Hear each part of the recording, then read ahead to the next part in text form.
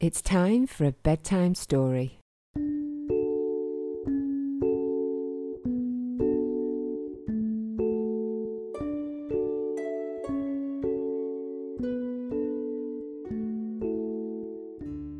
Today's bedtime story is Noisy Nora by Sarah Parkinson.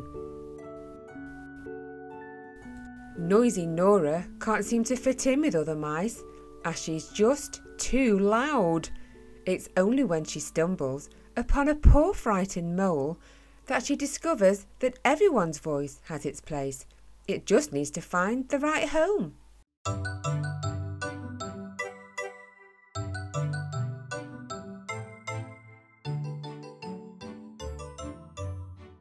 Hello, my name is Sarah Parkinson, and this is my book, Noisy Nora. Most mice we see are timid and small, scampering round making no sound at all. But not Nora. Nora's a mouse who's incredibly loud.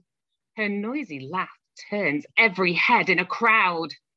She just can't fit in, try as she might, for the way that she acts is never quite right. She disturbs all the birds that sing in the trees and makes the mice jump at their afternoon teas. Cake! Not so noisy, Nora, one said, lifting its snout. But she couldn't help the noise bursting out. The rest of the mice move away in disgust. Do we have to say that she's one of us? Hearing their words, her cheeks blushing red, she wishes she could be like them instead. Rejected, she plods down a damp, muddy track, but loses her footing and quickly falls back. She slips and slides down a steep, sludgy hill, then reaches a garden, not stopping until she hits a bump, flipping her up to the sky, and plops head first into a molehill nearby. There's a scuffling sound and a panicky squeak. Nervously, Nora takes a quick peek. Tunnel upon tunnel of curious things. Collections from pine cones to grubs and old rings. A shy little shadow appears down one hole, the velvety fur of a small, frightened mole. Then as Nora leans in, Mole's face catches the light, paws pressed over her ears, her eyes screwed up tight. Nora didn't want to frighten Mole more by making mistakes she'd made before. She twists ever so gently, not making a sound, wriggling free from the freshly dug ground. I'm sorry, whispers Nora, to drop in this way. Can I help at all? Have you had a bad day? Just tell me the problem, whatever the size. Mole uncovers her ears and rubs her tired eyes. I live under this garden to catch all the grubs, but the gardener hates me chewing his shrubs. He's already discovered my penny collection. It's just a matter of time before he finds this selection. I try to call out, but it sounds like a yelp. How can I find someone to listen and help? Suddenly, with a clang, a huge spade appears. Nora has to think fast and forget all her fears. Help!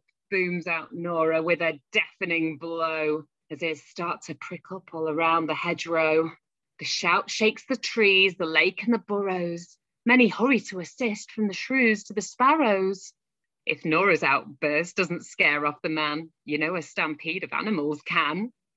Come on now, Mole, we have work to do. Nora shouts for the others to come and help too. Each of them carries Mole's trinkets and knickknacks, using buckets and barrels and scuffed up old backpacks. The pair dig Mole's new home with Nora next door, both feeling more wanted than ever before. But Mole still felt troubled and her eyes start to glisten. What about other small voices that need someone to listen? Some mice would decide that they aren't good enough, that there's too much to do or the task is too tough. But not Nora.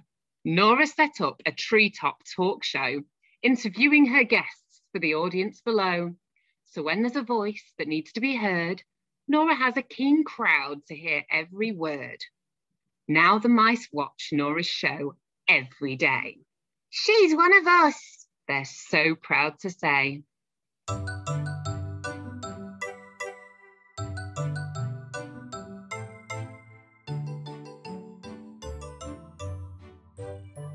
Did you know that moles really are a pest for gardeners for chewing on the roots of their plants? Like Mole in the story, they live alone most of the time and have very sensitive noses to help them know what direction to dig towards those grubs.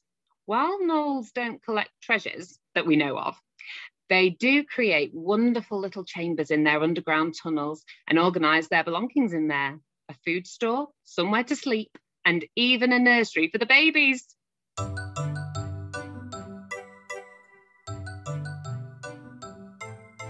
So that was Noisy Nora by Sarah Parkinson, and Sarah joins us today. So welcome, Sarah. Hey, Karen, how are you? Yes, wonderful, thank you. Congratulations on the book. Was this written during lockdown, and was there any incident involving any mice at all? You know what? Inspired you to write the book? Not at all. I just adore mice. I've always adored mice as a child. I love the fact that they're so small and they can be like a little. I always thought they could be like a nice little friend in your pocket. That was always the way I kind of thought of them. You know, like in Roald Dahl's The Witches, how he has 2 pet mice that he teaches tricks. Yeah. Yes. So I just love the idea of having little mice in my pocket. So that's why I just love little mice. And Brambley Hedge is a big inspiration for me as well. Can't remember the author, but they beautiful illustrations and stories by Brambley Hedge. It's funny, isn't it? Because I have 2 cats younger than yours, because you said earlier you got an older cat, didn't you? And yes. They bring in mice every day.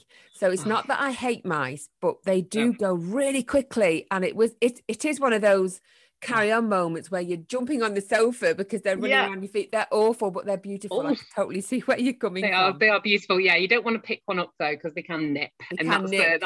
Yeah. But close up, they're really, really pretty, aren't they? Close up, they're lovely. They're beautiful things. So you're no stranger to bedtime stories, as The Shoe Foxes has already appeared on the podcast. So how many books have you written so far? Is this your 3rd book?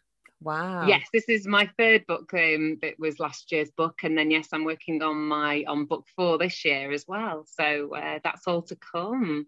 Wow, fantastic. So what was the first book? Because we're yet to record that one, aren't we? What was the first book called? So the first one was The Shoe Foxes, which is the one that we've got. That is the first one. Yeah. The next one was Dragonfly Pie, the year after, which I will do at some point. And I just thought I would do Noisy Nora because it was the most recent, really. So I thought I would go the other end. So Dragonfly Pie was the one from last year that we've not covered as yet. But that's all about dragonflies that pester geese. And it's pretty much the geese finding their way to get back at them. So yes, there's lots of interesting facts though. I like to put interesting facts in my books. Yes, I do. I love to see them at the end of books. So can you give us a little snippet of book number 4? Book number 4. Without giving too much away? I can give you a little exclusive, Karen, because I've not spoken to many people about this as yet. So I'm doing a book on pheasants that are private investigators. Oh, how so we're going on a different angle this year, and I'm hoping I'm hoping it's all looking good for one set at Christmas this year as well, so it'll be a Christmas book. Oh, perfect. Which I'm so excited for. Do you live in the country then, where you're surrounded by lots of wildlife, so you get lots of kind of inspiration? Yes, got lots of Shropshire, beautiful hillside, and the Welsh mountains off in the background as well. So there's lots of inspiration around here. And but I when I first started writing, I just had a town park kind of thing to go off. That's what inspired Willow Park. So Willow Park is really a town park, but this is there's moving out to the countryside has just been an absolute abundance of inspiration. I do try and get things, pick out things that you might come across in the town as well. So that's always a great inspiration. Oh, wonderful. So you've also been illustrating, haven't you, for another author? Can you maybe tell us a bit about that? Yes, so I've been doing the illustrations for another team author, Rowena Swanson. Oh, wow. This is her first book with team author, and it's called The King and the Shell. And it's about a king that lives in a castle by the sea, who discovers a magical shell, and it's just wonderful. It's such a lovely, lovely book. And there's gorgeous. It's what's great for me is the fact that I'm able to then do pictures of seascapes and some things that I wouldn't get to do in my books. So mine's not based by the sea. So this is just a wonderful opportunity for me to do some gorgeous. She's got some lovely sunrises and things in the book. So it's just beautiful. So lovely. I'm very much looking forward to sharing that with you. Oh, and when's that particular book coming out that you've been working on? That one's coming out in autumn on Amazon with Team Author. Yeah. Wonderful. So for our listeners, if anybody has any questions about your book, how can they get in touch with you? You can get in touch with me on Instagram, which is @SparkAuthor, or on Facebook, which is @SparkyAuthor. Okay. Or you can use my website as well, which is sparkyauthor.com. Wonderful. Oh, well, I wish you all the best with your books and book number 4 that's coming out. And I'm sure there'll be more from you in the future. I wish you all the best. Absolutely. Yes. Thank you very much. Speak to you soon, Karen.